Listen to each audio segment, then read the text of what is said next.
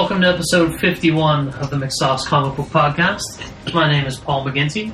With me, as always, are Ian Sharpley. Hello. And Matt Cassell. Welcome, listeners.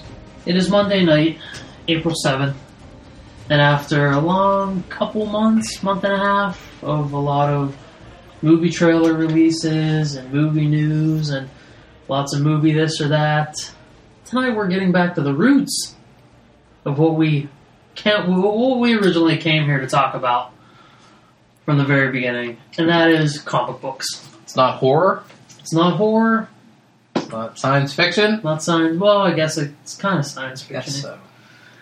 We're here to talk about comics, a little extended. What you've been reading tonight? What if they were horror comics? Then that would fit right in to what we like As long to as talk it's comics. I didn't read any horror comics this week. You didn't? No. Oh. I did. We can get into that later. What are we going to do first? First, we're going to do housekeeping with Ian Sharpley. Housekeeping? I feel like housekeeping needs, introductory fanfare. I got the bed of background music. It's nice and soothing. Yeah, I love the background music, but I feel like there should be like trumpets introductory and stuff? fanfare. Yeah. Like, okay, here it is, and then You're looking at the mixer, our producer, our All right, yeah. audio I'm producer. thinking, well, wait. What? You want it to be what? He wants trumpets, right? Okay, trumpets. Like a fanfare. yeah. Okay. Isn't that what you said? Yeah, and then into the classic with housekeeping I got it. music. I got it. No pressure, no rush. Whatever. Whatevs. I feel like you're expecting it for this episode. It doesn't No, have you to. take it If this ends up being a good episode, if I'm feeling it by the end, if I say, hey guys, Because you're not feeling it now. well, not yet, but we're only 2 minutes and 6 seconds into this bad boy. It could go all so horribly wrong. But if afterwards I'm like, you guys, I don't know what you thought, but this was one of our better episodes, our 51st, which just so happens to be one away from 52. You know what 52 represents? How many titles DC publishes every month? Exactly. So if I'm feeling it, if I'm feeling good, if I feel like this is the episode where we got to break out the trumpet fanfare for housekeeping, you will have heard it. You listeners will know that I felt this was a good episode if you have already heard the trumpet fanfare. If we do have the new trumpet fanfare, then you can go back into the archives and listen to how the old shitty housekeeping used to sound. Sans fanfare. You can go to McSauce.com. On Wednesdays, we post new episodes to the podcast. We have our strips and our reviews posted as well during the week. We update 5 times a week, so it gives you a lot of content to check out while you're at work, bored out of your mind, looking for anything to do. Come to McSauce.com and check out some funny strips, some reviews, some suggestions of what you should be reading. You can go to the Facebook page and like us. You can leave comments. And I checked into it today. The comment section, it does work. So all you have to click is comments by other users, and it'll bring up great kind of feedback. And the feedback that we're always looking for, feedback from one Matthew Kibbert, who back on March 13th wished McSauce a happy birthday. Thanks for a year of uncomfortable alphabetizing character arguments, a fresh numerical way to rate movies like Thor the Dark World, and let's not forget McSauce Children's Christmas Toy Drive. I give you a Polynomics Gretzky 99! Here's to another year of hating Matt's opinions and hoping Godzilla gets his scaly dick kicked into the dirt at the box office. Great work, gentlemen. Wait. So that is one part of feedback that something that you could hear on that page, things that you could expect from Alyssa Richards. She says that Godzilla is going to beat out the Amazing Spider-Man all day. Right on, Alyssa. And she has an extensive history of working in movie theaters, so I feel like she has insider's knowledge I feel like Sharpley is starting to feel the heat a little bit after this weekend. He was greeted with the beginning salvo barrage of Godzilla marketing and merchandising. Everything from movie theater cups. I don't think the employees were wearing shirts yet. Don't worry about it. They'll do that Spider-Man weekend. We went to Red Robin initially for dinner Saturday night after Captain America 2, and they had Red Robin Godzilla gift cards. Now, all of this did not change my opinion. I am still holding true to the bet that I made a couple of weeks ago. However, someone that was formerly in my camp, Dylan Mahaffey, who you've heard on this show and will hear on this show again in the future, wrote on the Facebook page that he had a good time at Captain America with us, but he wanted to apologize to me because after looking at the new Spider-Man 2 trailer, which looks like a flaming turd in his opinion, he will be joining Team Matt and saying that Godzilla will open at number 1. So, more of that feedback that we like. Oh, that's helps, so nice of you to clap. It helps shape the show. It helps let us know what the fans are thinking from our Sunday episode where we reviewed Captain America, Winter Soldier. One of our other fans, Justin, not Justin that was on the show, but Justin that listens to the show, said that Matt is an idiot for giving Captain America a 6. So more feedback from our loyal and intelligent fans. Justin, I see where you're coming from. I felt a 5 was a little too harsh. So I decided, because there were some enjoyable aspects to it. Are we watching hockey or are we doing a podcast? All I want to do is A zoom. update some scores. Scores will be there after the show. So anyway, Matt's an idiot. Who is this Justin? he scored a perfect score on the Villain's Head test that I gave last summer. So, intelligent comic book fan, Justin. That doesn't know shit about... No, okay. Maybe that's harsh, You can't be Justin. rating our fans like this. Well, he already reviewed us, right? So he can't go back in and change He it? may have. I don't know. Let's hold out hope and say that he didn't. And by the way, fans, we're still looking for 9 more reviews on the iTunes review page. So please go to iTunes, rate and review, leave us a nice comment, tell us that Matt's an idiot, or tell us that I'm an idiot and that Godzilla will win out in the bet. Or say that Paul should fucking pay attention and not be watching hockey. Whatever you want to I'm say. paying attention. I'm all up in it. Multitasking. I like it. So tonight we're going to do some extended What You Been Reading and talk about the things that are happening in the universes that we all follow. So, Matt, what you been reading? Well, what have I been reading? I read the internet a lot. I read different... It's a great book. No, it's the Great internet. The internet's...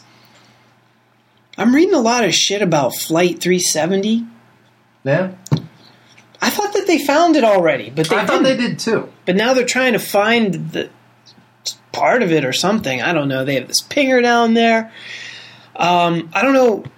It's, Shouldn't not... the pinger run out within like 10 days? I thought they had a finite amount of time to... I don't really use get that. it. I read it, but I don't really know what I'm reading. I feel like I'm reading a Marvel book. I'm just kidding. No, but like I find the news interesting because I was reading, not to turn this into the McSauce political podcast, Go for it. Let's go and do it. Come on. I was reading all about Russia's invasion of The Ukraine? the Ukraine. Is it Well, they did- Ukraine or the Ukraine? I like It's- calling it the Ukraine. I feel like The it's Ukraine. Ukraine. They address the Ukraine as the Ukraine because there are so many different factions of peoples underneath that. It's not just one major political party or ethnicity. Okay. That's why it's the Ukraine. So But they didn't invade the Ukraine. They invaded, is it Crimea or Crimea, Yeah. Crimea. which is worlds different than if they invaded the Ukraine. Because the Ukraine is a NATO member, which that would have been World War III. Was Crimea not part of Ukraine? No, it's its own. It was its own separate thing. But now it's part of Russia. Yes, and they also were thinking about possibly invading Latvia, which is also a NATO member, which that also would have meant World War III. Now, World War III is it's a pretty big deal. It's like Captain America 2 scale big, right?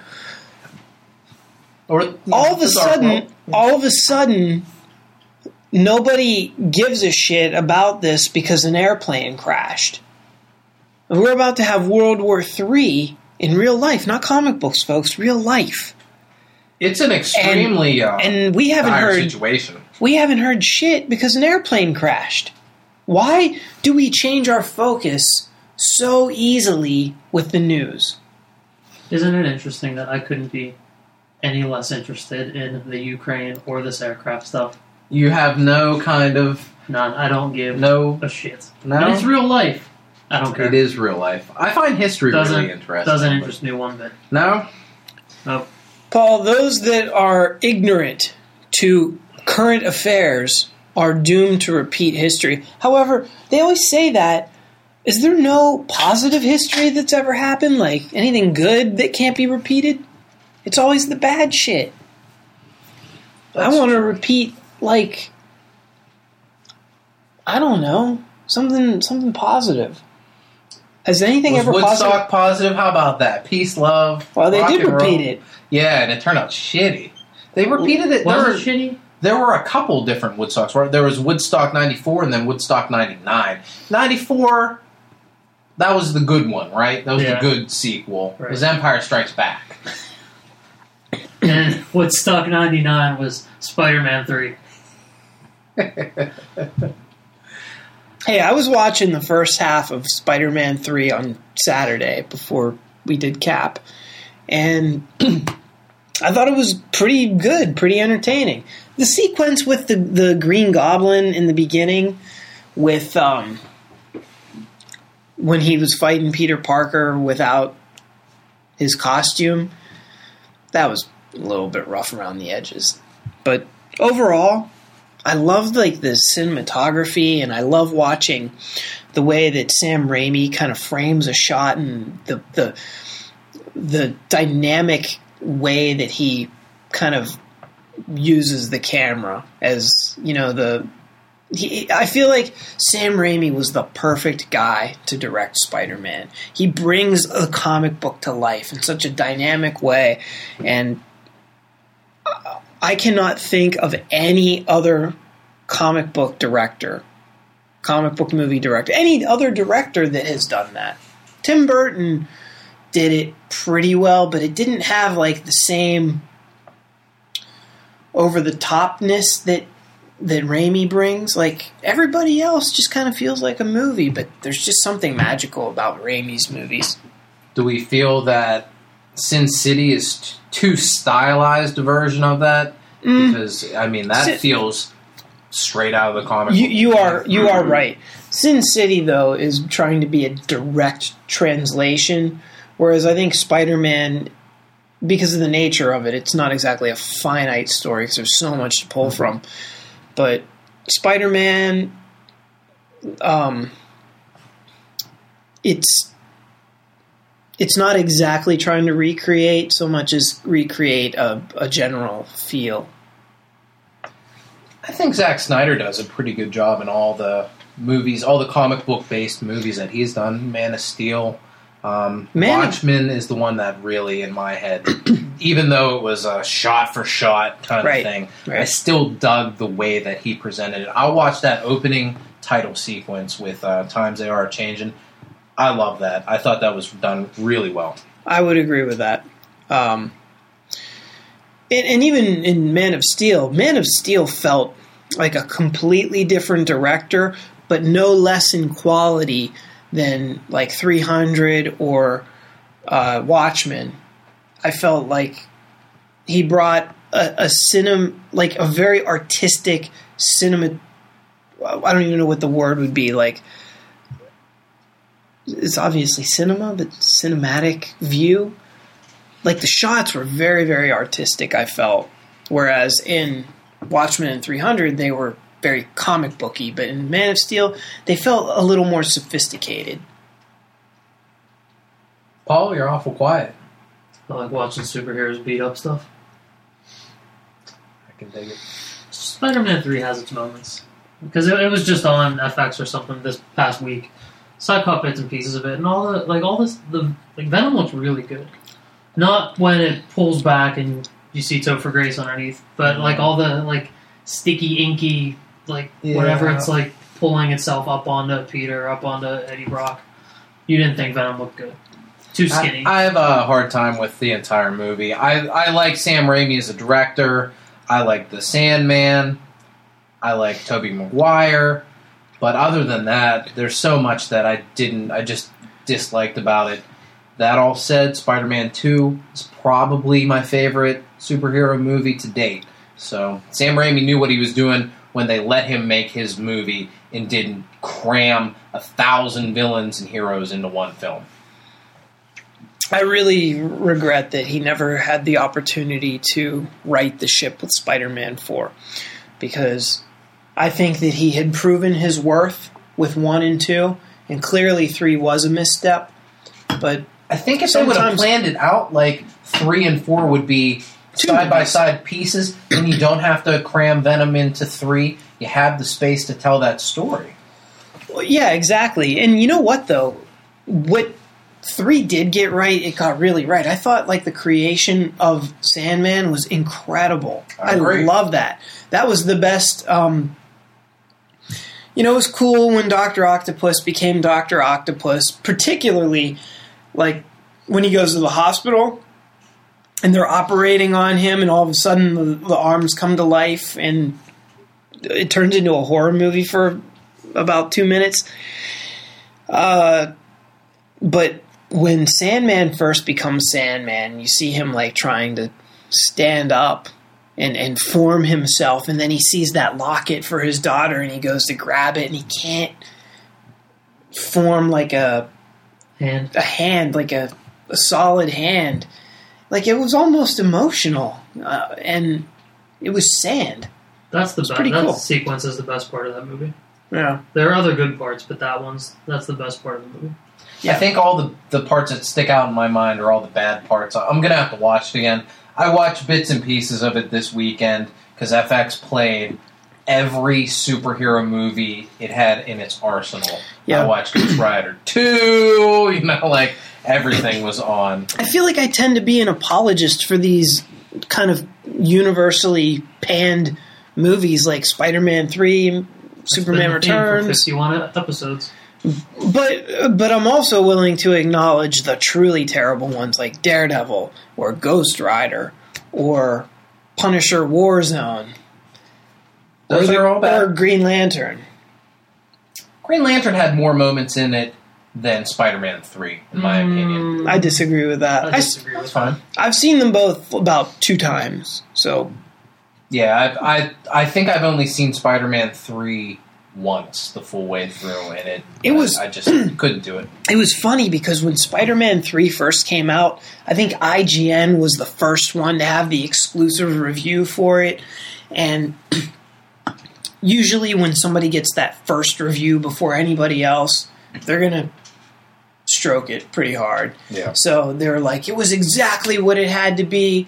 It had a lot going on, but it nailed every step along the way. It was a great way to, wrap up the series, blah, blah, blah, blah, blah. I was like, well, oh my God. And then I saw it, I was like, ooh, I don't know. Yeah, it didn't handle all those heroes and villains very well. I think that Captain America did a way better job of a, solo movie that had a whole bunch of pieces in it, a bunch of villains, a bunch of heroes. They handled those much better than Spider-Man 3 did. I don't agree with that, but not many people will be in my camp. Patron saint of shitty superhero movies. St. Matthew. Patron saint of shitty superhero movies. So that's what you've been reading, huh? The internet. The internet and... No. I've read some comic books as well. I read... Well, we'll get started with Ghost Rider. All new Ghost Rider. #1. So, it's a new kid, and only one issue's out yet, but there hasn't been any explanation as to what happened to the previous 2 versions of the character, right? Frankly, I did not read the previous version, so I don't know how those ended. But clearly in this issue, this new kid, his name is Robbie something, right? Robbie Reyes. Robbie Reyes. Nice white kid. Yeah. He is... We're colorblind here at the McSauce Comic Book Podcast. Can you hand me one of those white donuts? No, sorry, you eat it. Here You you eat it. go. I'm not going to talk.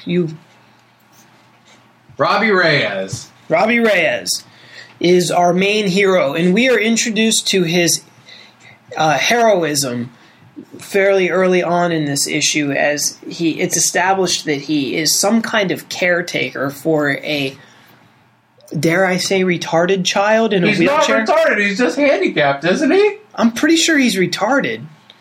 The way that he was talking and the way that Robbie had to tell him, oh no, because he lives like in some kind of really bad slum, and he's like, whenever we hear the firecrackers outside, that means we don't go outside, which are obviously gunshots.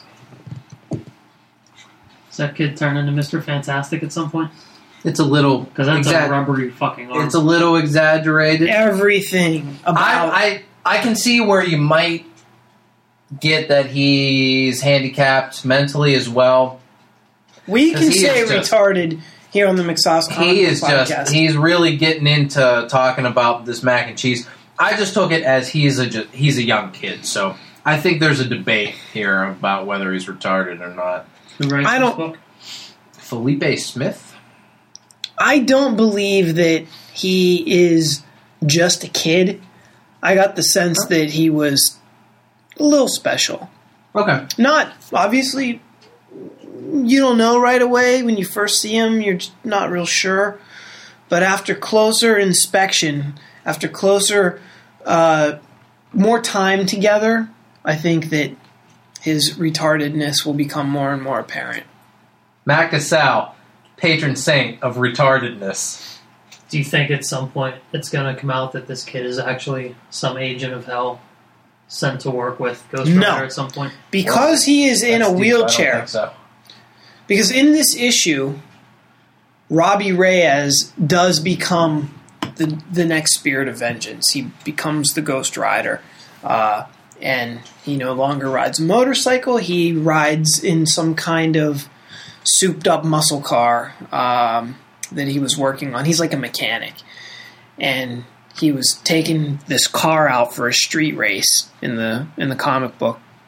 And he has the street race against these other racers, but as he's racing, the cops show up, and now he's trying to outrun the cops, and he zigzags all through the city, and they did a very cool job of kind of showing how he navigated the city with kind of a top-down, like, digital map kind of thing. And he gets cornered. He ends up in a dead-end alley, and he basically gets out of the car, and he surrenders as the cops approach, shining their lights at him. Next thing you know, the cops open fire and kill him and leave him dead. And then they light him on fire. And then you're like, oh my god, these are not cops. They're like mercenary-looking characters. And so he burns. I was going to say burns alive, but he was already shot to death. But next thing you know, he comes back, and now he's the Spirit of Vengeance, and his car is now, a flaming carriage of vengeance.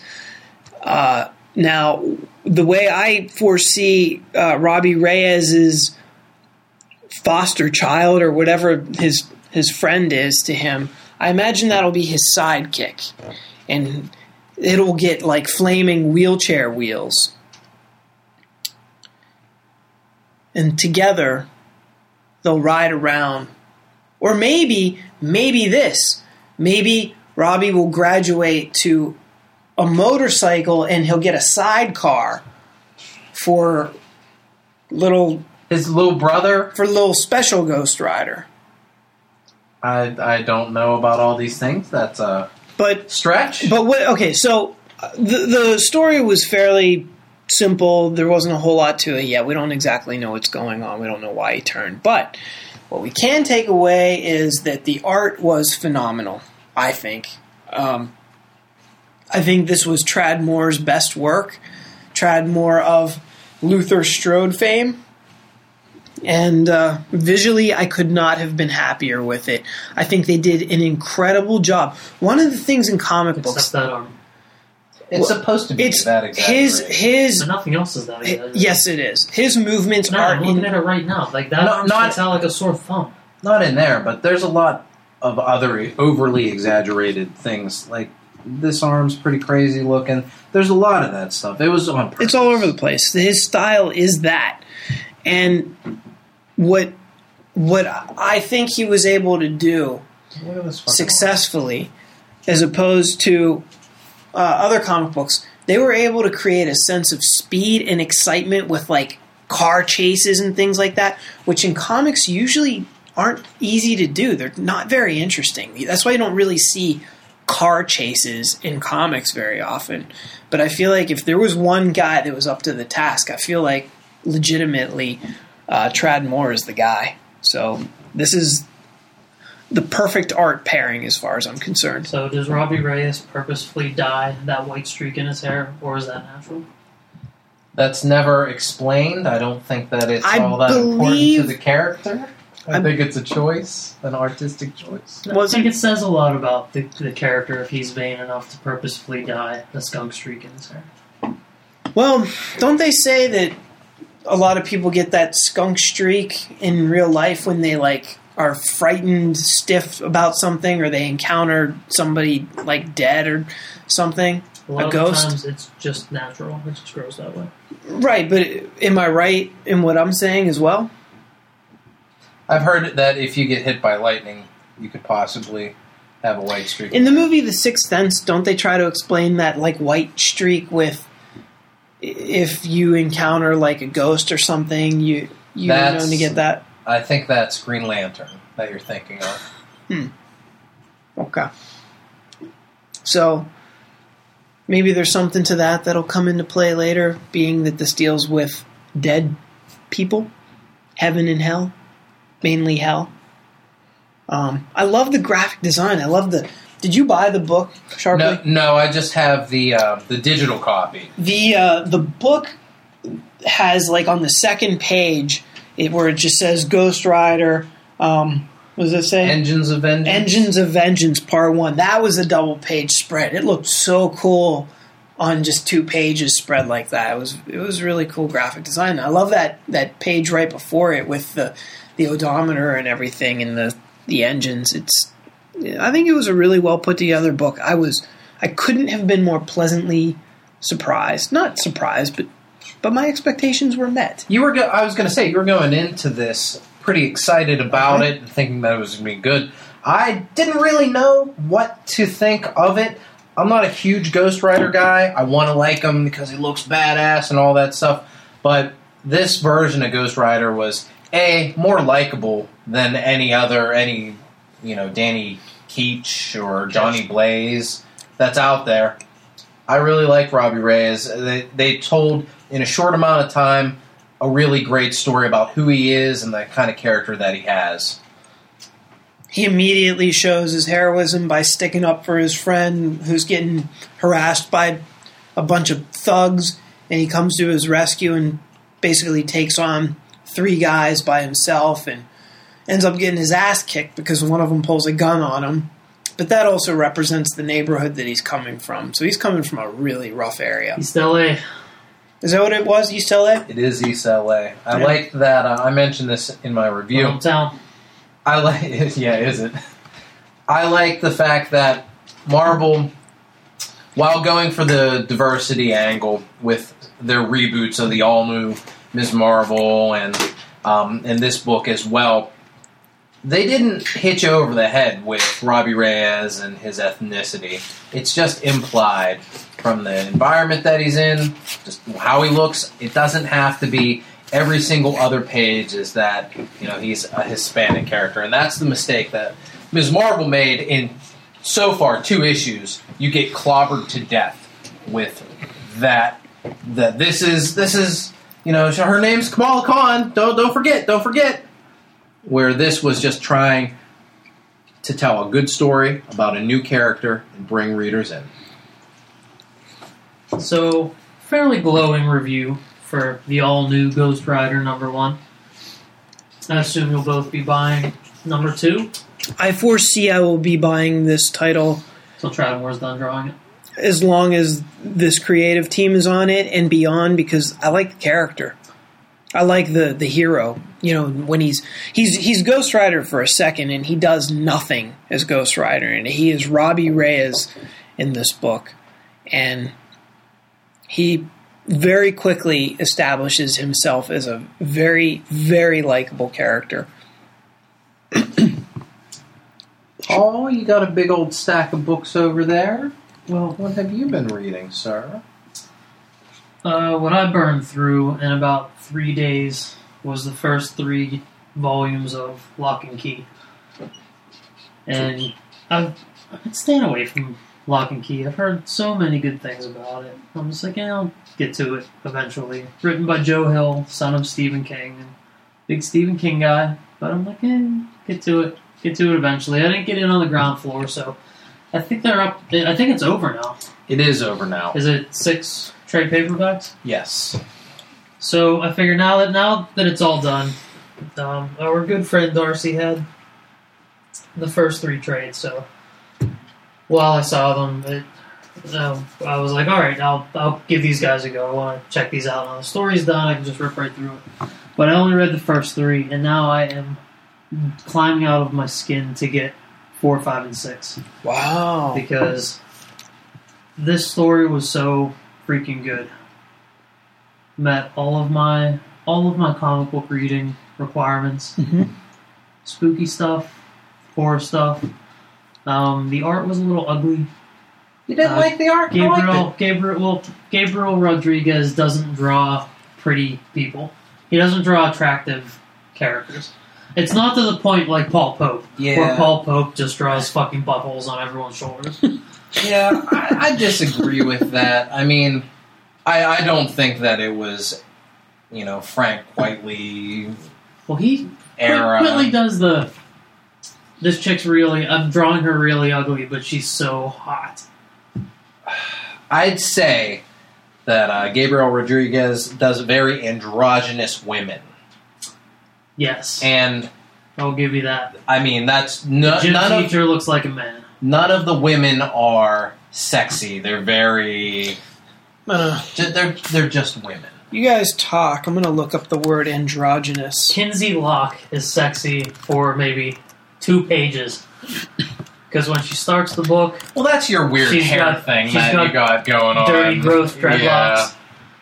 And then they move to a new town, new start after their dad gets killed. She straightens her hair and she looks all pretty and beautiful. And then she's like, fuck this, I'm being me. I'm not hiding anymore because Gotcha. I'm ashamed of what happened to me. And then she cuts it all off and she puts a weird green streak in This it. is- And then she has like a weird Padawan braid. This down has one more side. to do with your hair fetish than anything else. Your straight, long hair fetish doesn't have to do with the quality of art in this book No, the art, whatsoever.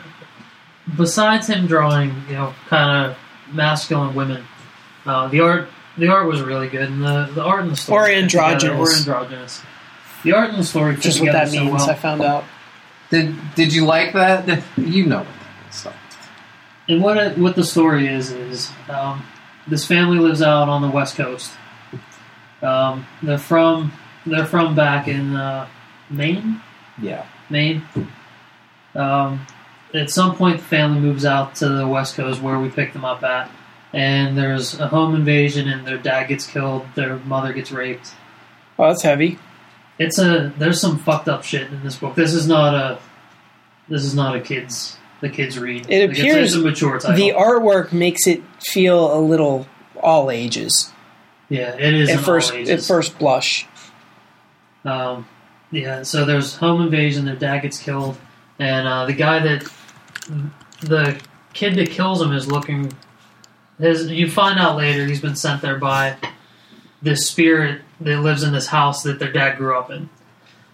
So they wind up moving back, they get a fresh start, they move back to the old house that their dad grew up in called Key House in Maine, and hidden all throughout the house are these different keys, and each key does a different thing. And I think they say in the beginning there's how many keys there are, but I forget. One for each trade paperback. But by the time you get through the first 3 trades, you've already come across like 6 keys. And they chronicle I don't know if they do it in those earlier issues, but they chronicle what each key does at the end of the book in like a appendix kind of thing, where it kind of shows you like this key does this. Yeah, and it has back in a the little story. 1700s when the keys were forged during the Revolutionary War.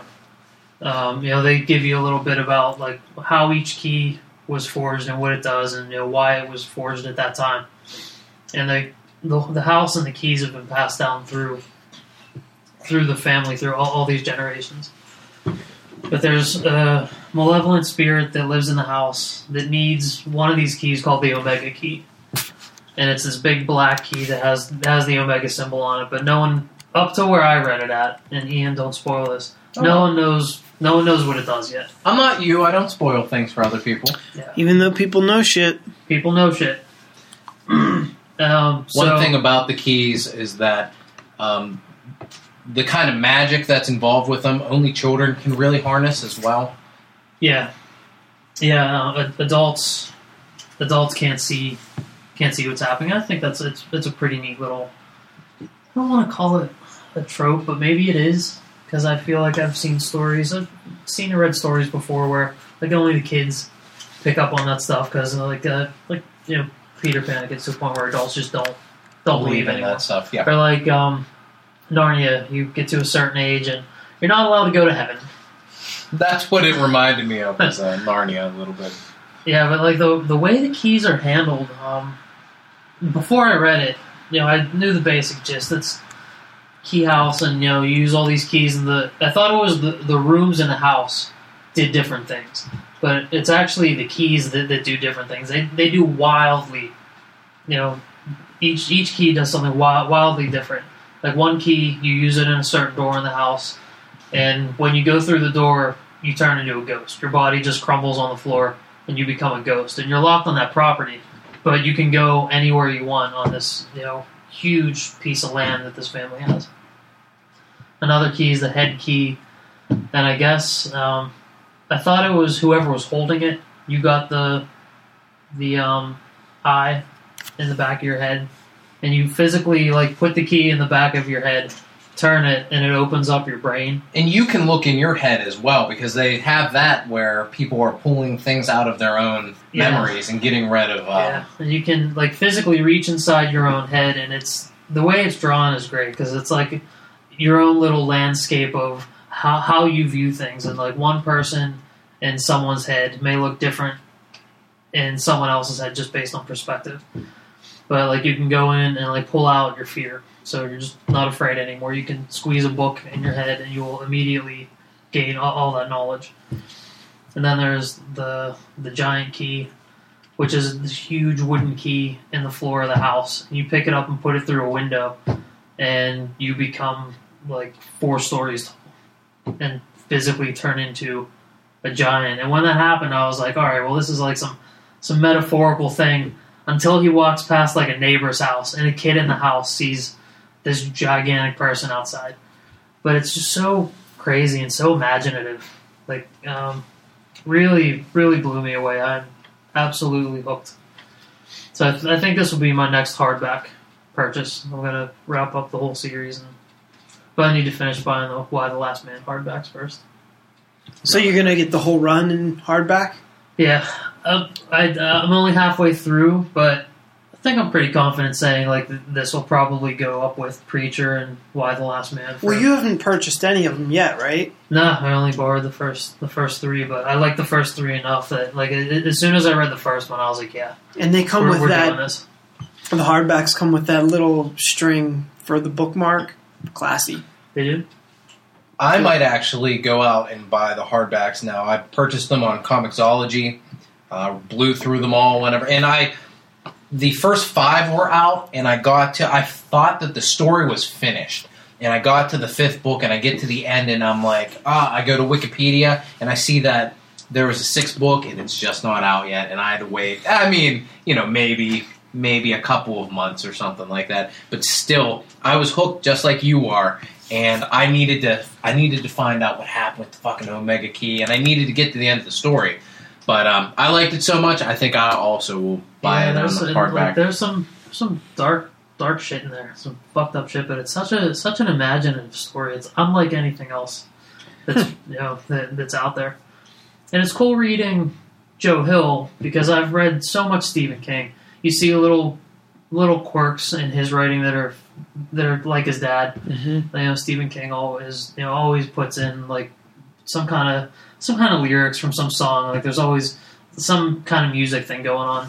So you said that it's not really like anything out there, but if you were going to tell somebody, if you were going to recommend it to somebody and say, hey, if you like whatever, you will probably like Lock and Key. You can't do that?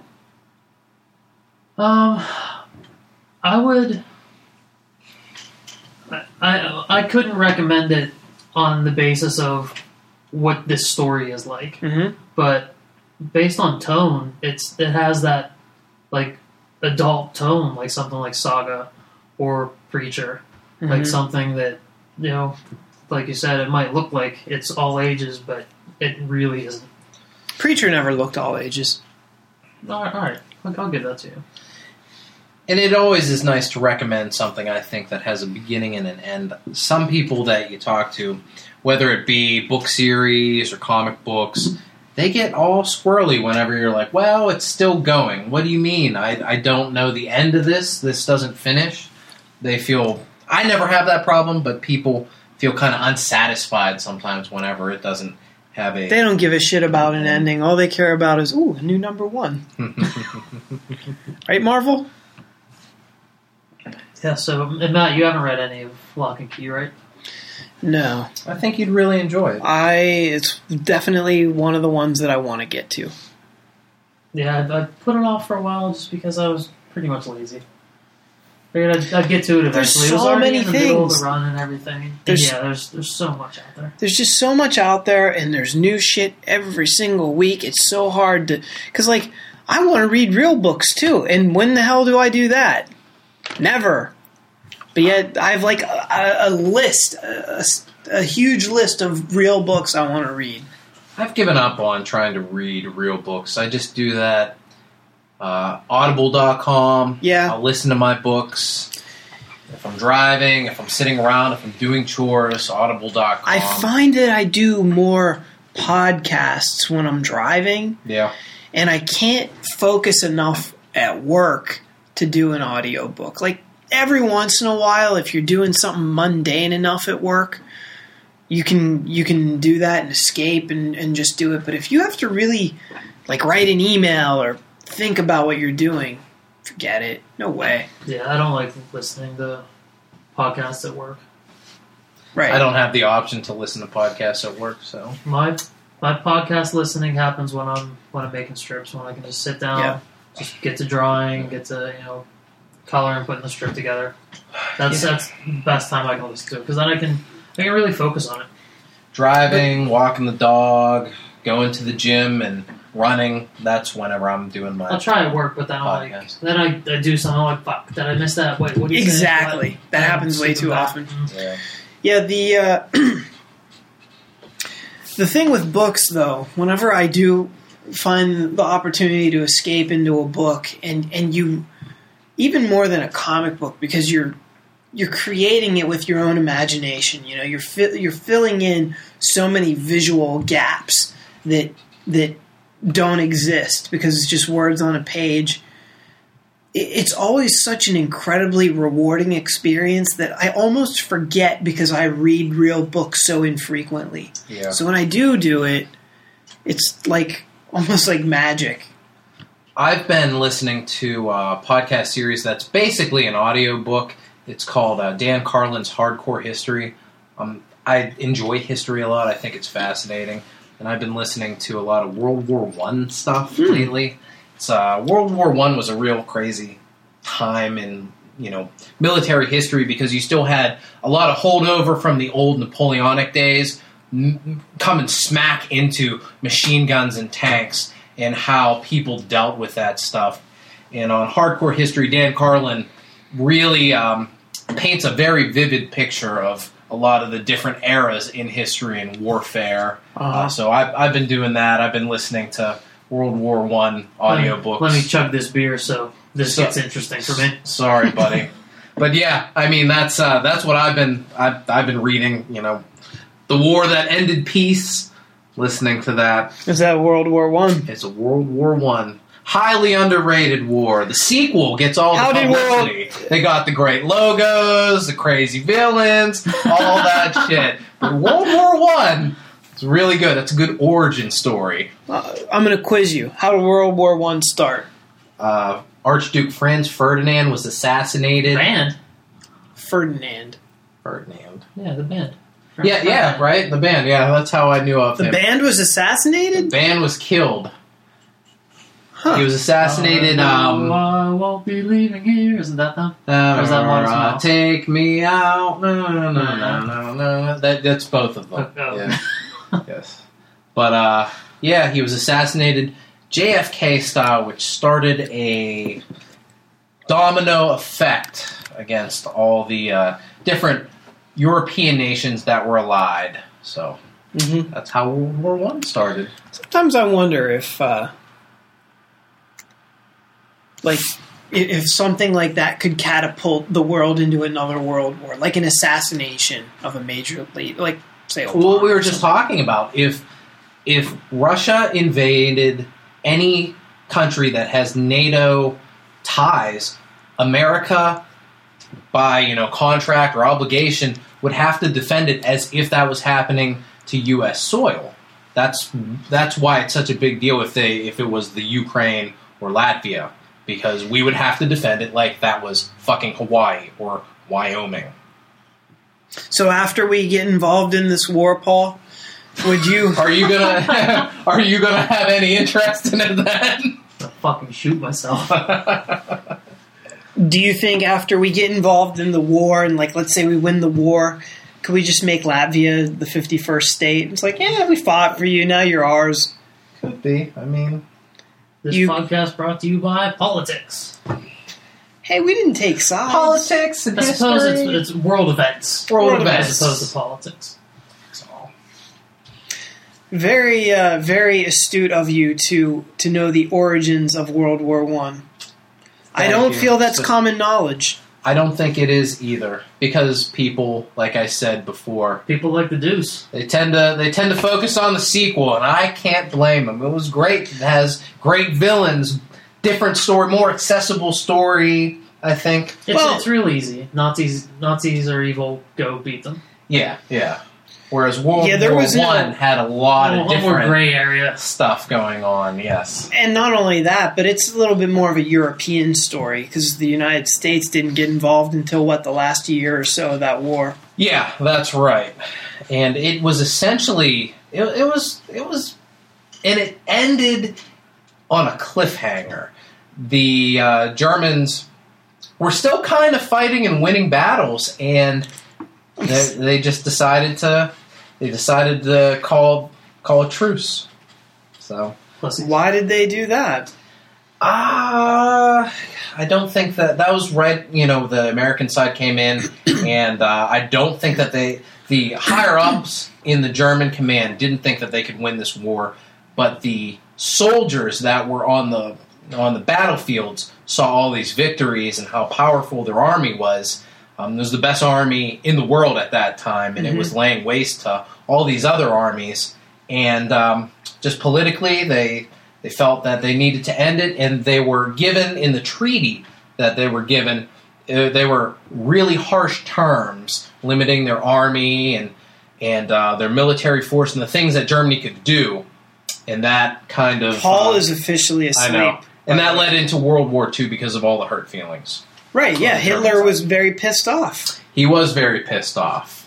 And hence you have ultimate evil. That's how you create ultimate evil. By getting all the Infinity Gems together. Does that not what happened? If only it was that, huh? So I think I would... If that really happened, I still probably wouldn't be interested.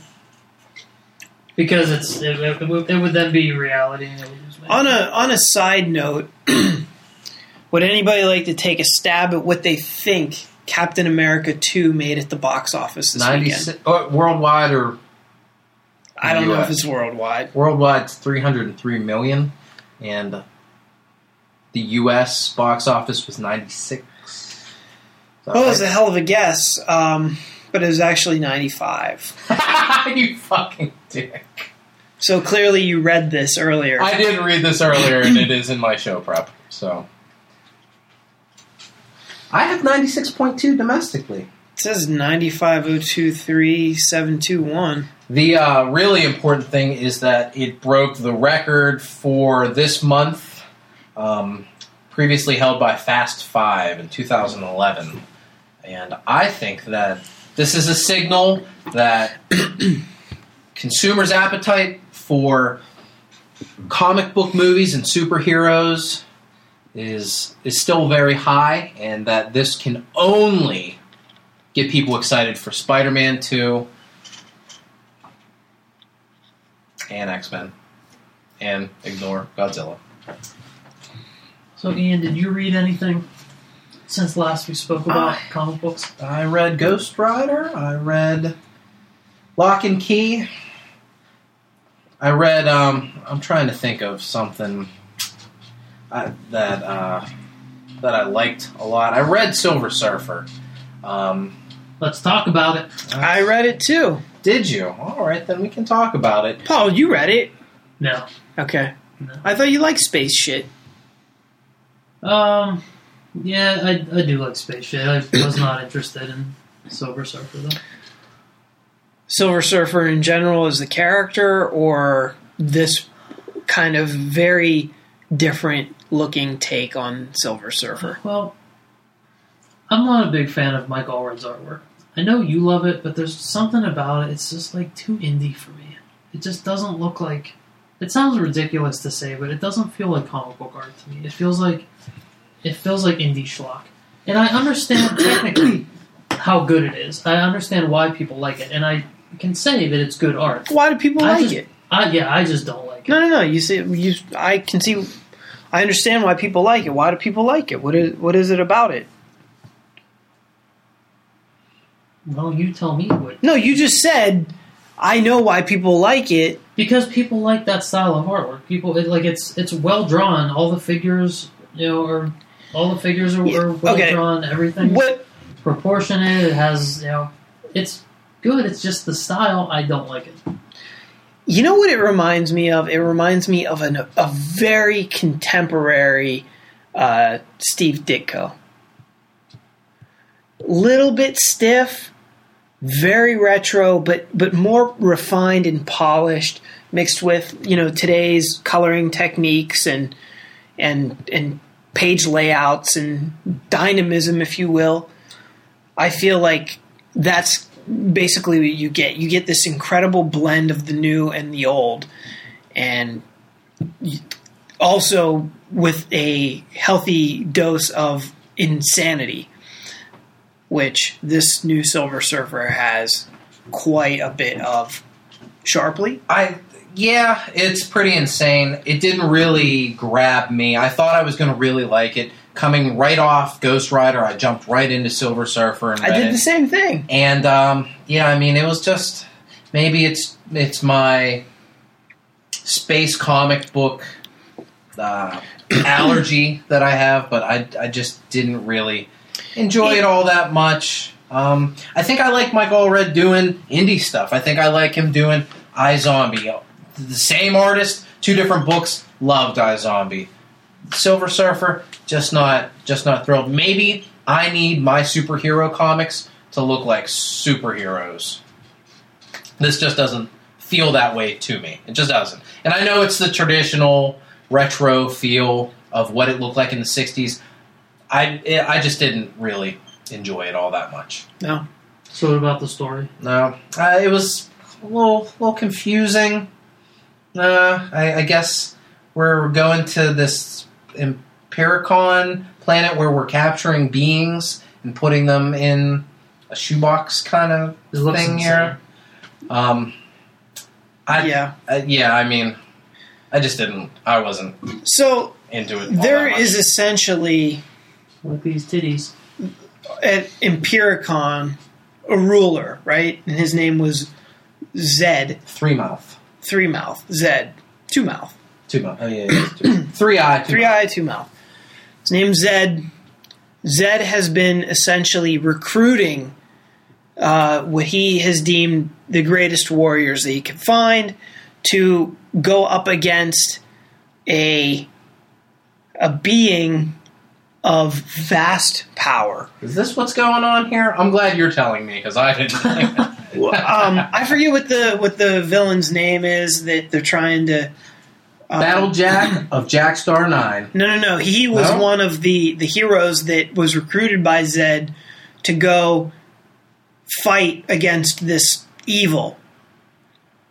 So basically what Zed is doing, though, is he finds the person or the thing that the potential hero desires more than anything in the world. Or has, I don't know about desire, but means more to them than anything in the world. And they essentially hold that thing or person at ransom. At ransom? For ransom? For ransom. For ransom. And basically, this whole story is Silver Surfer getting recruited to go and be the champion for the Imperium. And as it turns out, there's this parallel story that's taking place on Earth with this girl and her twin sister and her dad that run this mom and pop bed and breakfast kind of thing, like in Maine or something. And as it turns out, this girl ends up being the ransom for Silver Surfer. And he's like, because he was like, well, who did you take? My girlfriend, and did you take this person, that person? And Zed's like, no, we took this girl. And he's like, I've never seen that person before in my life. And that's how the issue ends. So obviously there is a lot that they're going to have to explain how this girl relates to Silver Surfer. But we really don't know at this time. But what a wacky issue. It was truly nuts. But I can honestly say, I read this, I tuned the fuck out as I read it. I don't know, I didn't follow along with any of it.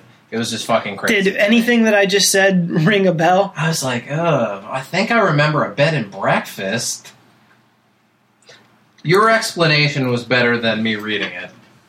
So, I don't really know what to expect at this point. They don't do a very good job of kind of giving you an idea of who the Silver Surfer is. You know, they talk about how he used to be a herald to a planet-eating monster and how he, has since changed his ways, but at the same time, he still has these feelings of guilt because of how many billions of lives he had cost, even though he's saved countless billions since.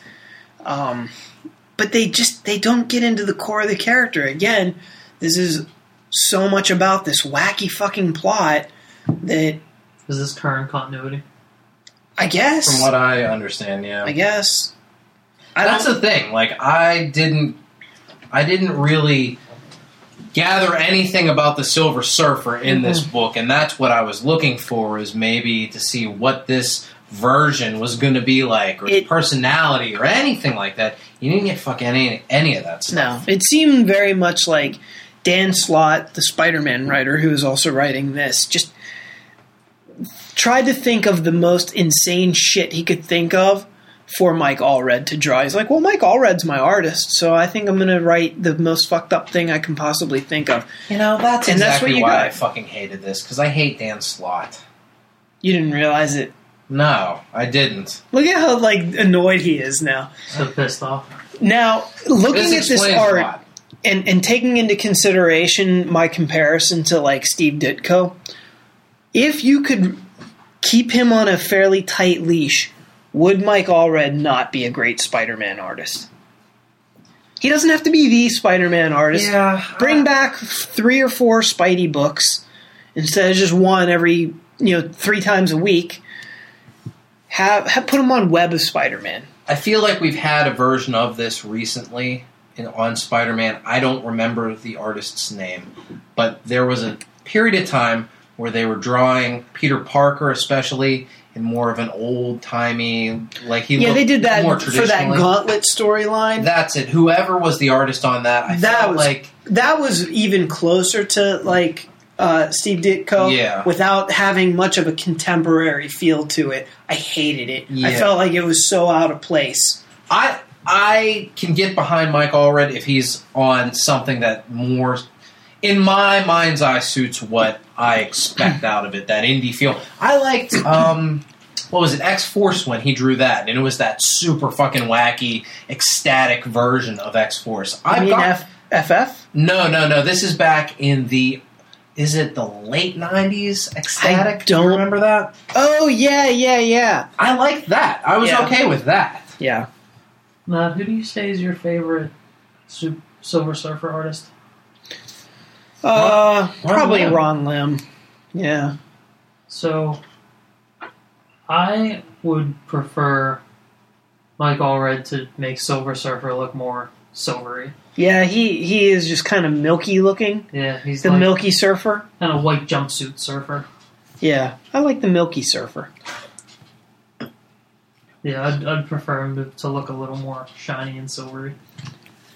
But, I mean, there have been some good ones, across almost between Ron Lim and Mike Allred would be Ron Garney's version, which had a little more shine than the Milky Surfer, but not quite the level of polish that the Ron Lim version had.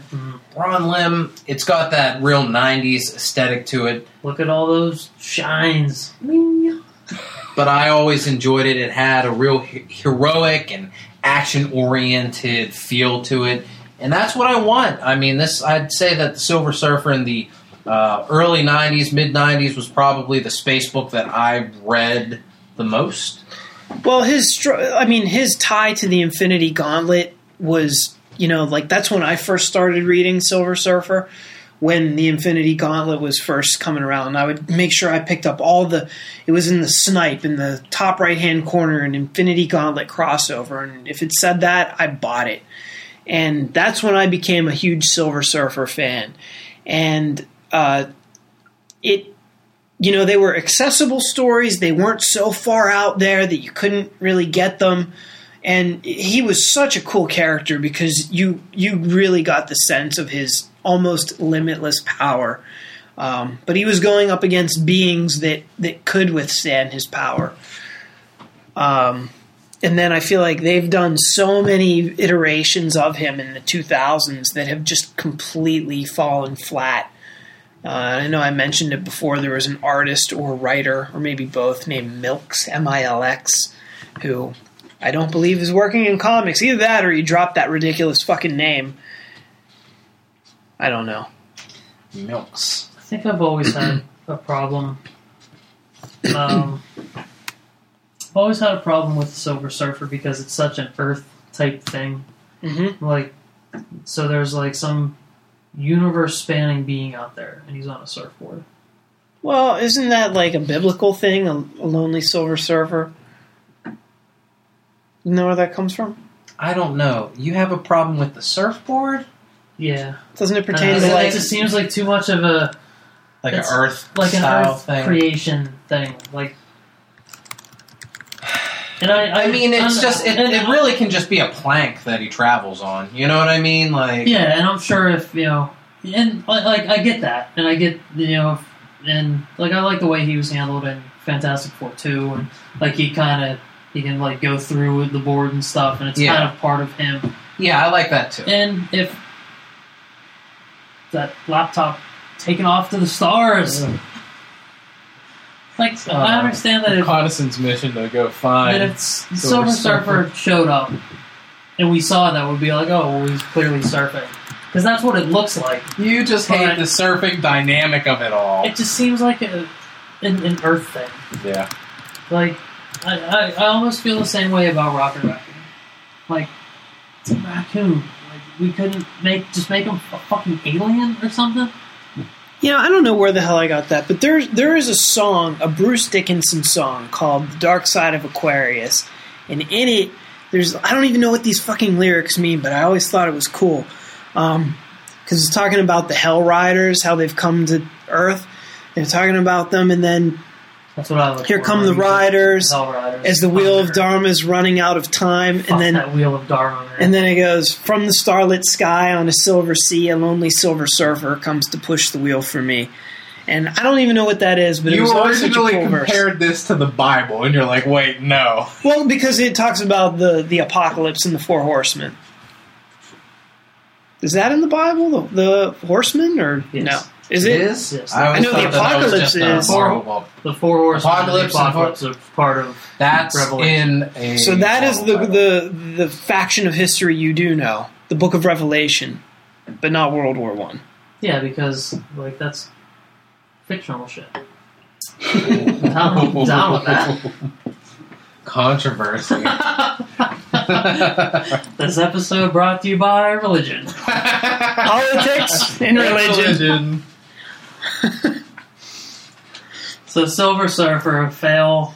Fail for me, Will you because I find couldn't number even. two? No, I couldn't even keep it together to give it a proper review. You didn't I knew even know much who fucking more. wrote I it. didn't know what fucking happened. I knew way more about the Are we- books you guys had. Are we gonna? Do we rate our books anymore? Like, Let's not rate. Let's not. because rate. we rate movies. Why not? Can we give it a pass fail or wait? How about this? Why don't we give it a you would recommend it to somebody or you wouldn't? Only pass fail. Pass fail. Okay, Silver Surfer for me fail. Matt, For me, pass, because I'm going to get the next one. It passes on the strength of the artwork alone. Matt Casal, a resident art guy. Well, I also bought a number one Silver Surfer. this past week. What is that? Aquaman and the Others. Ew. I didn't even know that was real. It looks so stupid. The title, The Others, is just like we could not figure out a good name for these guys. It was like they had to go to print. They're like, we don't know what to call it. Just call it the Others. Or just type in The Others there. That's enough. Yeah. Just to hold the place, and then before we go to print, we'll change that type out. I was writing the review and ran into the problem because like I wanted to say like, well, there's then this character goes and meets the others, but I had to reword it because it sounded like the others proper noun. So, but this is Jeff Johns' created team, and based on the strength of the regular Aquaman book, DC decided we're gonna give Aquaman 2 books, and I guess enough people liked. Usually this not a weird- good idea.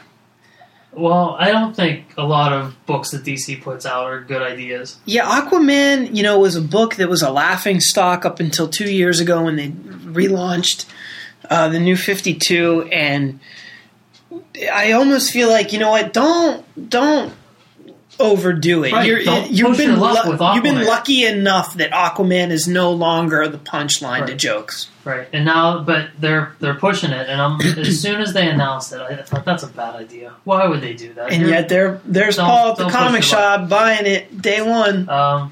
Written by your buddy Dan Jurgens, Ooh. and drawn by Lan Medina, and the others. Funky Cole Medina's brother. The others are a loose team that Aquaman ran with before he joined the Justice League. Before he joined that other team. Yeah, so like back when Aquaman had like his wide collar and his puka shells and his long Glee hair. You know, before he tightened it all up, he was running with the others. Back in his college days. And the way the way they were written in the Aquaman book was cool. You know, it was a cool character. It was a cool cool little for story about one arc. Right. And I thought, you know what? That should probably be it. They're part of Aquaman's past, and, you know, maybe they pop up every so often, and, you know, that's fine. I don't think they needed their own book. But, yes, I bought it. Did you like it? I feel like everybody that bought that book probably thought, I don't really want to buy this, but they did. They bought it reluctantly. Well, there were 3 books that came out last week. Green Lantern, fail. Aquaman and the Others. That's the end of that review. Yeah, that's all it needs. Aquaman and the Others, #1, and Francis Manapul and Brian Buccellato's Detective #1. Mm-hmm. And between Aquaman and Detective Comics, like, I went in expecting Detective Comics to blow my mind, and it kind of didn't. And I expected Aquaman to be like, meh, okay. But Aquaman and the Others was pretty good. The art in it was really solid. They do a really good job getting you up to speed right away.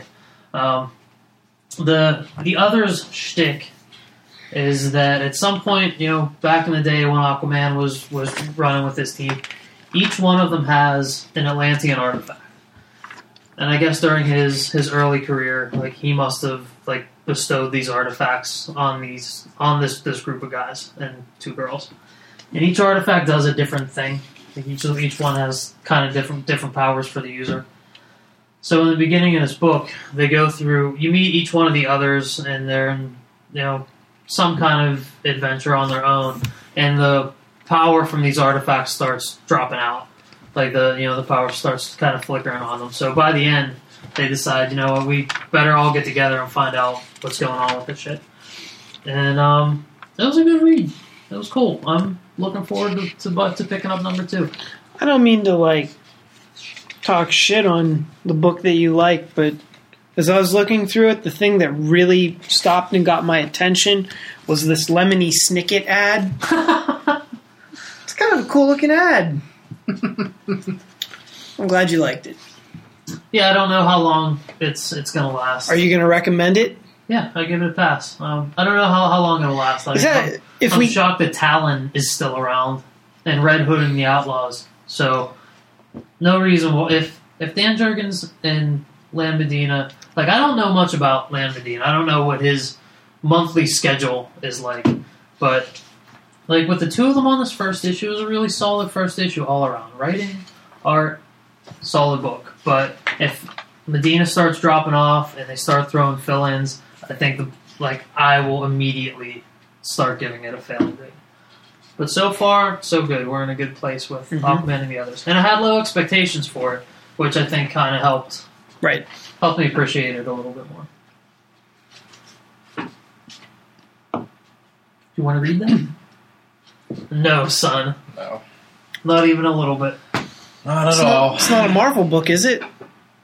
True. When does that hold me to read only Marvel books? What was the other 2 books you read earlier? I read those, but I read Lock and Key as well. I like just getting them riled up. I read Detective Comics too. Hey, I read some things. Do you buy books anymore? Everything's digital. Well, I missed going to the... you know what? We were leaving, and I was like, shit, I wanted to get that. So I just decided to buy it. Beauty of digital comics. You don't have to turn that car around and go back in and be like, oh, I forgot. That's true. But the one thing that I'm upset about is I don't know. I have all the Lock and Keys, and I purchased them through Comixology, and I'm not sure why it's not letting me bring them up on my app here. It's telling me that I only have one of them, so I'm a little concerned about that. Did you buy the individual issues, rather? No, I bought the trades, but I bought 1 through 5 on my other device. Oh, boy. It shouldn't affect... I know. Restore purchases or something like that? What's that? Go to restore purchases. Yeah, I might have to do that. Usually what it does is it'll bring up, like, that you can read it or something like that. Yeah, sure. I'll have to take a look at it. But I wanted to... If you even message them and be like, well, I know I bought this, they'll probably just give it to you.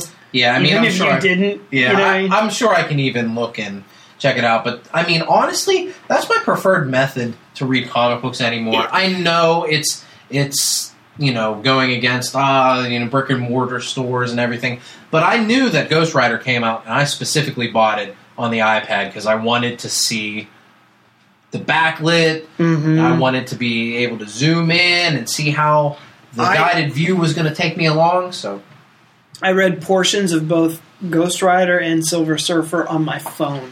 Oh, did you really? Because I bought the actual books, but I redeemed the code that it comes with. And so once I had it digitally, I could read it wherever I wanted, Paul. That's true. That is the beauty of it. So anyway, it looks like both of you guys read some Detective number 30, number 30, with art and story by Francis Manapul and Brian Buccellato. and this is a Batman that we had been very eagerly anticipating. I believe all three of us fans of this guy's artwork from the flat. No, Sharpley, is that not really? I mean, maybe not as much as you guys. I wasn't blown away with the Flash. I dropped the Flash maybe after the second issue. The story was kind of crappy, but I didn't like it. I just but didn't. the art was good, but it wasn't good enough to hold me. Me either. To that book, but Paul's glowing review of the Flash and the story and his continued, following along with the artwork. I thought that I'd give this book a shot and see how it was. I also picked this book up, but I did not read it yet. So if you would be kind enough not to completely spoil it. Okay. Everything about the run on Flash was I thought was amazing. It was one of the best books of the New 52. They're both off of it now. It's a new creative team, and I won't be buying it anymore. I really like the watercolor kind of art in this book. I think it's different. It's not your classic thick black outline, but it still reads as a superhero story. Yeah, it does. The artwork is top notch. I made a note in my review that I like this better than what Greg Capullo's doing right now on Batman. And wow. Part of that may be because I'm kind of tired of Zero Year. I think some of it is definitely the way they're coloring Zero Year now. That they're using a lot of pastels and a lot of just washes instead of more detailed, realistic coloring. But yeah, I've since their run on Superboy with Jeff Johns years ago, pre-New 52, I was a big fan of Maniples. So as soon as I saw this team was on Detective Comics, I was like, I'm in. I haven't bought Detective Comics since the New 52 started. You didn't get it when Tony Daniel was doing it? I didn't get any of it.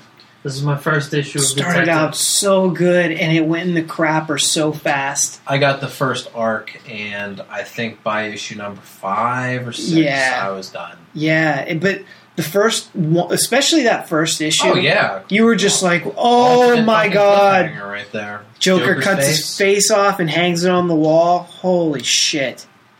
One of the, really, one of the classic moments in comic books.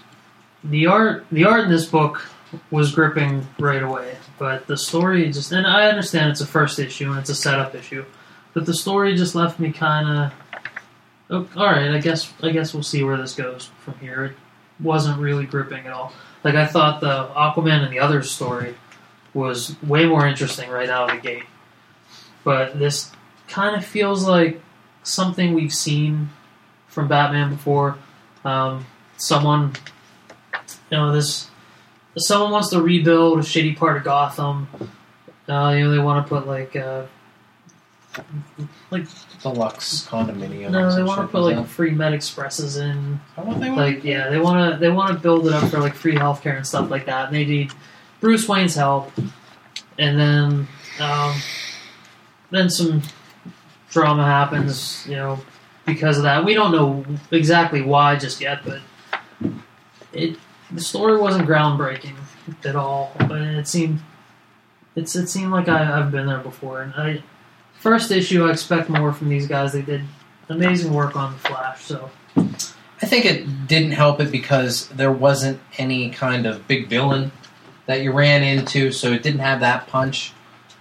yeah, they're introducing some new characters. There's this biker gang in there. There's the Squid, who's apparently a new created guy. That's some guy that owns some gangster that owns a giant squid that he feeds people to. So, it has potential to get going, and it was a gorgeous book, beautiful book. But it left me wanting a little bit more. I'll tell you what, I'm going to dispute you on it being a gorgeous book. Oh, of course you are. Well, this is the first time that I've really stopped and absorbed the art because I thumbed through it very, very quickly at the shop. I feel like I've seen a lot better from Maniple before. I think his stuff on Flash was substantially better. I don't know if that's because of the coloring necessarily, but I feel like outside of that first splash, that double page splash after the first page, so pages 2 and 3, that is magnificent. That is top-notch comic book artwork. Nothing is in the same league as that after that splash. I feel like it's all fairly pedestrian. I think that's a ridiculous statement, calling any of that artwork pedestrian. Pedestrian, if you called Lam Medina's work pedestrian, I would have said, okay, that's your basic comic book artwork. But there's nothing pedestrian about that book. I don't know, man. I'm looking at it right now. I am not blown away by it. And I'm seeing a lot of really forced perspective. If you look here, you see Batman's boot coming out 3D style, and then you go a couple pages ahead and you see the front wheel of the motorcycle, and it's like a trick that they use a couple times. And frankly, I don't think why is that a problem? I don't think it looks good. Because it happens in every comic book you pick up. I don't think that it looks all that good. I think a lot of there's another sequence where girl's taking off her helmet. Over half of the page is that panel. That couldn't be any more boring of a panel. You're nitpicking now. I am nitpicking, but I'm going through the book and really analyzing the art. Because you know why? I wanted to buy this book more than anything because I expected Maniple to bring something brand new to Batman that I've never seen in a Batman book, and I don't feel like I've gotten it here. I think that it was a misstep to try to go as dark as they did. Hey, look, I realize it's Gotham City. It's the ugliest place on the planet, but that's what Batman's for. That's what Dark Knight's for. That's what whatever other Bat titles there are for. Let Batman and the others. Yeah, Batman. Let this be different, but yet I feel like they're still trying to kind of bring it into so that way it blends in with the rest. And personally, I would rather have all kinds of different takes on it. Here, big splash page dedicated to what? To somebody doing dirt, they're spinning out on it. Yeah, but I mean, it's not even an exciting looking panel. It's not dynamic in any way. It's telling you about that bicyclist's personality and her relationship to her mother and Bruce Wayne. Not the point. The point is you use splash pages for something dynamic. You don't use up a full page for something that should happen in a smaller panel on a 9-panel grid. You know what I mean? I don't know. I think this is being awful nitpicky with this book. Yeah, I understand that you're unnecessarily harsh. I understand that you're underwhelmed, but I'm clearly citing my reasons for feeling the way that I do, okay. And I think the only way to do that is to nitpick. Essentially, I mean, it's not atrocious art by any means, but again, my expectations are way up here, and you're coming in well below them, so there's a huge level of disappointment when it has the Captain America Winter Soldier effect on you. Is that right? Yeah. Which, not a bad movie, just wasn't what it needed to be. That score was just a little bit better. 2-point swing. Yeah. Based on the, like, let's say the trailer for this comic book, which would be all the, you know, the promotional art that we had seen. Yeah, this striking image on the cover. It led me to expect better than what I got in the sequential art in the actual book. So by your brief flipping through, do you feel like that's going to get a fail from you? No, not necessarily. I'm still going to read it. I'm sure I'll read it this week. And Well, the story's pedestrian. So if you feel the way I do about the story, then this entire issue is going to let you down. And also, it is his first Batman book, so it might take him a few issues to really get into it and start to kind of carve out his niche, you know, his Bat niche. What do you think, Sharpley? Thought it was okay. Wasn't really. So you're with Paul in the story being kind of bland? Yeah, I mean, as I mentioned before, I was kind of thinking that maybe there would be some new exciting villain or an old villain from the past that we could connect to. I thought there might be a little bit more Batman. Just was underwhelmed by the story. But, you know, the artwork I liked still gets a pass from me. And I stopped reading Detective Comics for quite a while. So, getting back on the Detective Comics train. See, I don't think it needs a known villain. I think you can successfully write a good Batman story that's just a standard adventure for Batman. Sure, I don't think it needs a known villain, but I think it needed somebody to spearhead this, and that's what I was expecting. It didn't happen. A little underwhelmed. That's all. Yeah, I guess, like, that villain is the Squid. The Squid, but yeah. We don't know anything about him. I don't really feel like I understand his motivations. And you know what? Maybe this will work better as a trade. You know what I mean? Like, judging it from one issue with a lot of hype on it is always difficult. Those setup issues can be, you know, just not good a lot of the time. Silver Surfer, you know? They're just nothing but setup. I think we're 2 for 2 we're 2 for 4 with number one's setup issues.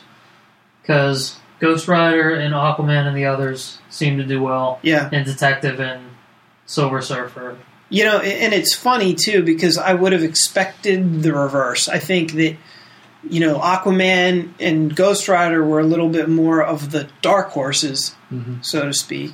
You think it's our expectation that led us in that direction?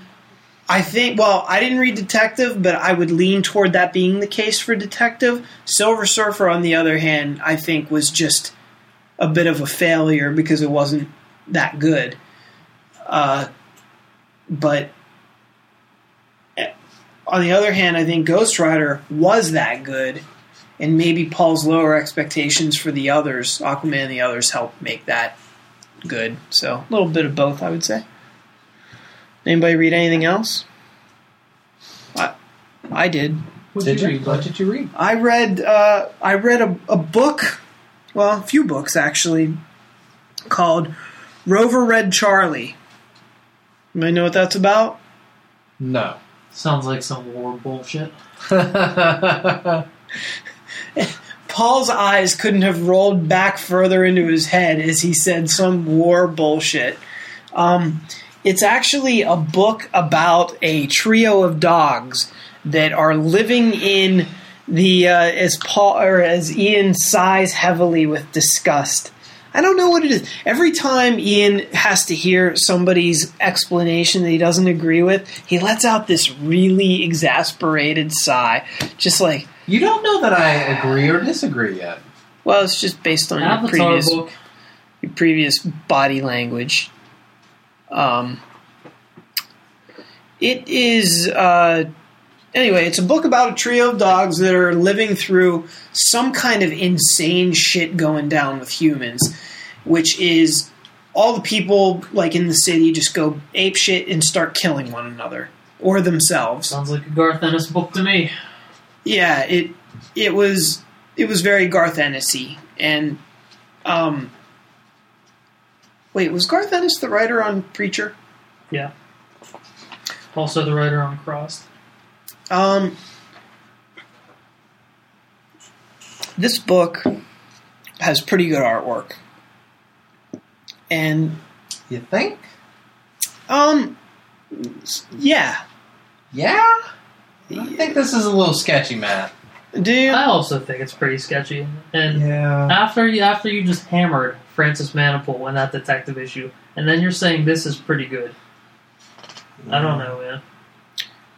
There's a lot of these images feel like they were cut out from a dog magazine. Or Let me see something. that. I mean, like, look at some of these heads. All right, hold on. Let me look. There's just a lot of weirdness going on with a lot of these images. Even the people that they draw kind of feel like they have not purposefully elongated limbs. This little funky guy right here. Yeah, there's much to be desired with the old Rover Red Charlie. No, I don't want to be charged with drawing a book starring 3 dogs because I don't think I could draw dogs. Oh, I Shit. could never do that. So what?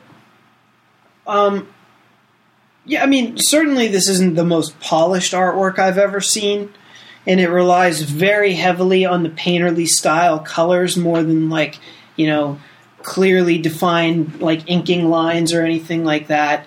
But I think it's mainly the coloring which kind of does it for me more than anything. Yeah, I don't even know I who the can see colorist that. is. It's just like these shapes just don't really feel correct to me.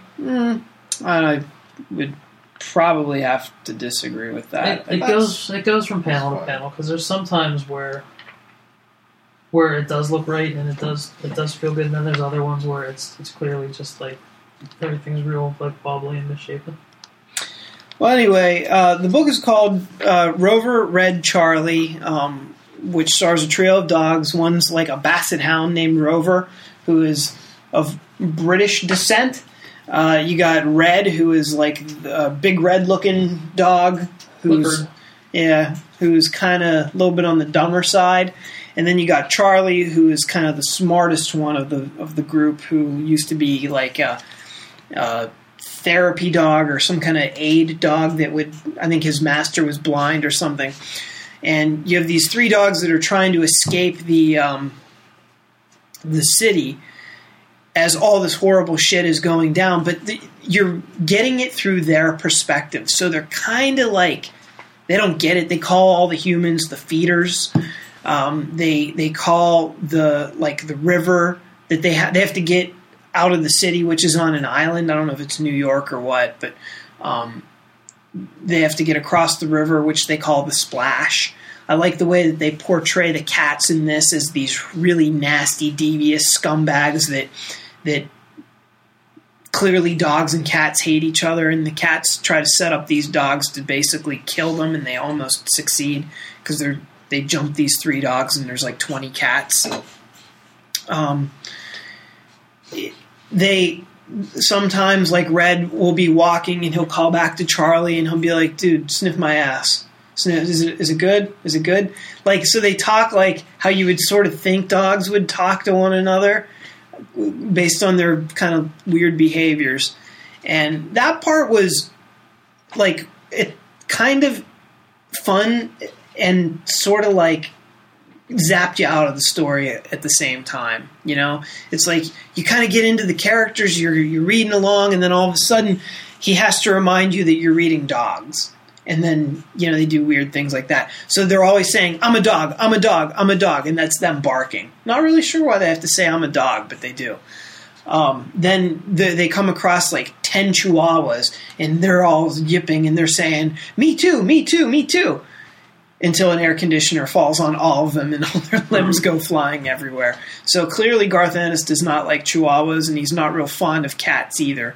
And the way they portrayed the cats was really interesting too, because they made the cats smarter than the dogs, and the dogs know it too. They're like, "Oh man, we're not as smart as the cats." They, you know, because like the cats are trying to explain to the dogs before they set them up to try to kill them. They're like, "You're going to want to cross the river," which is the dogs always call the Splash.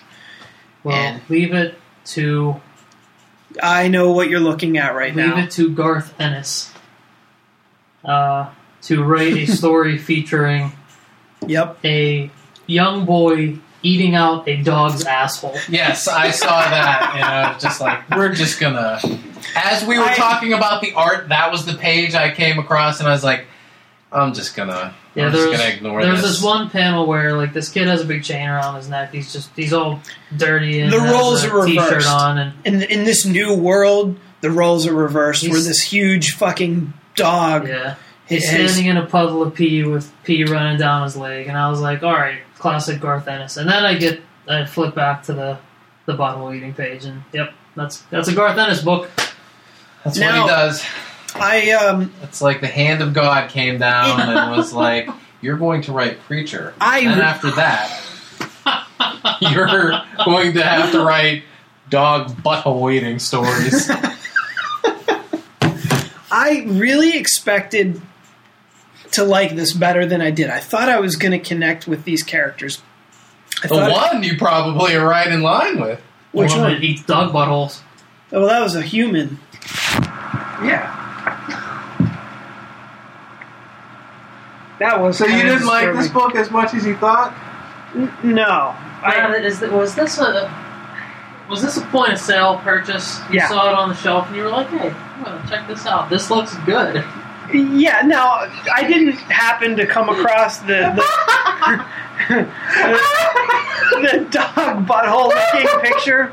Oh, no. No. Although if I Get had it nice and clean. This is that what he says? That's what he's saying. Ha ha ha ha, shit boy, nice. Wait, ha ha ha ha, shit boy. Get it nice and clean. The fact that you even bought this And he puts goes- a and lot the- of your opinions into And question. the boy goes num num num num This num. is an example of a book that looks like it's for kids, but isn't. Because this is like Lady and the Tramp with bestiality butthole tonguing. Yeah, kinda. It's It's kind of like Watership Down a little bit. That book is terrible. well, no, I wouldn't say it's terrible, but I actually bought 4 issues of it, and I haven't. Oh, you didn't even... Let's see the last one. I didn't Come on, read bring it yet. I didn't read it yet. I We'll won't spoil it for you. You guys can look at it. I need but- to see it now after that cliffhanger. Or rim hanger.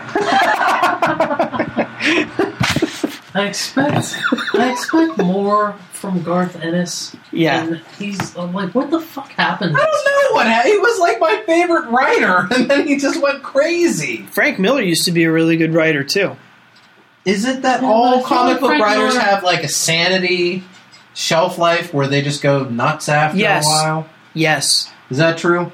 Who has been great their entire career? Nobody.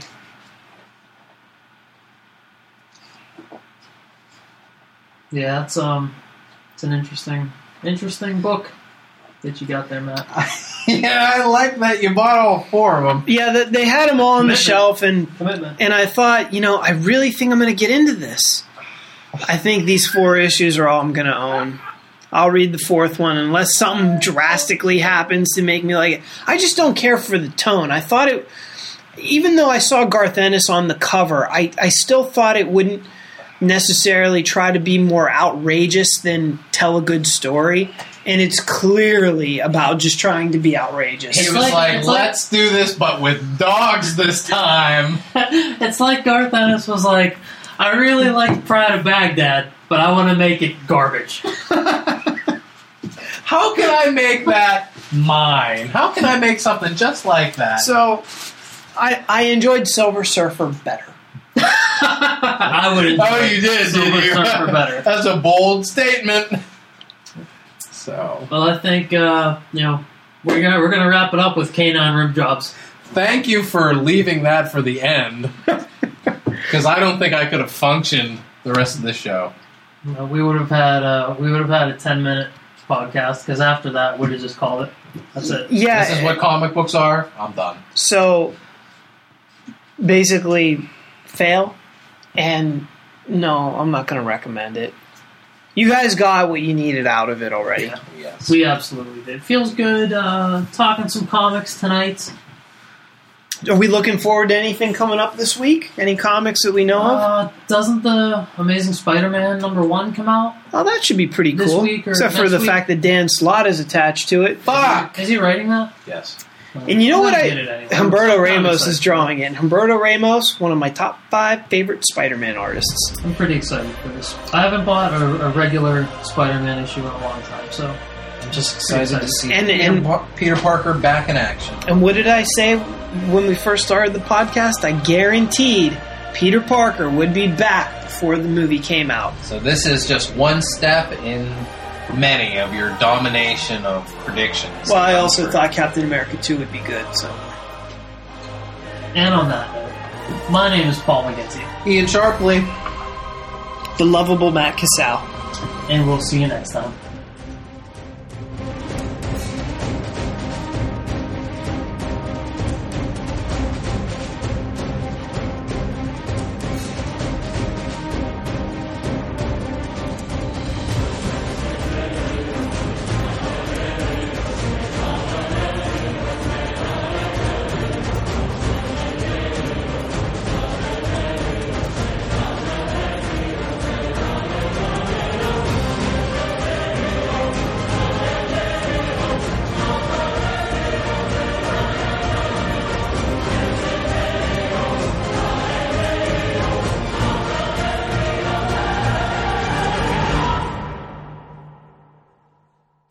Guys, I don't know what it is. Maybe I ate too much, but every time I'm finishing a podcast, I have to go take the biggest shit.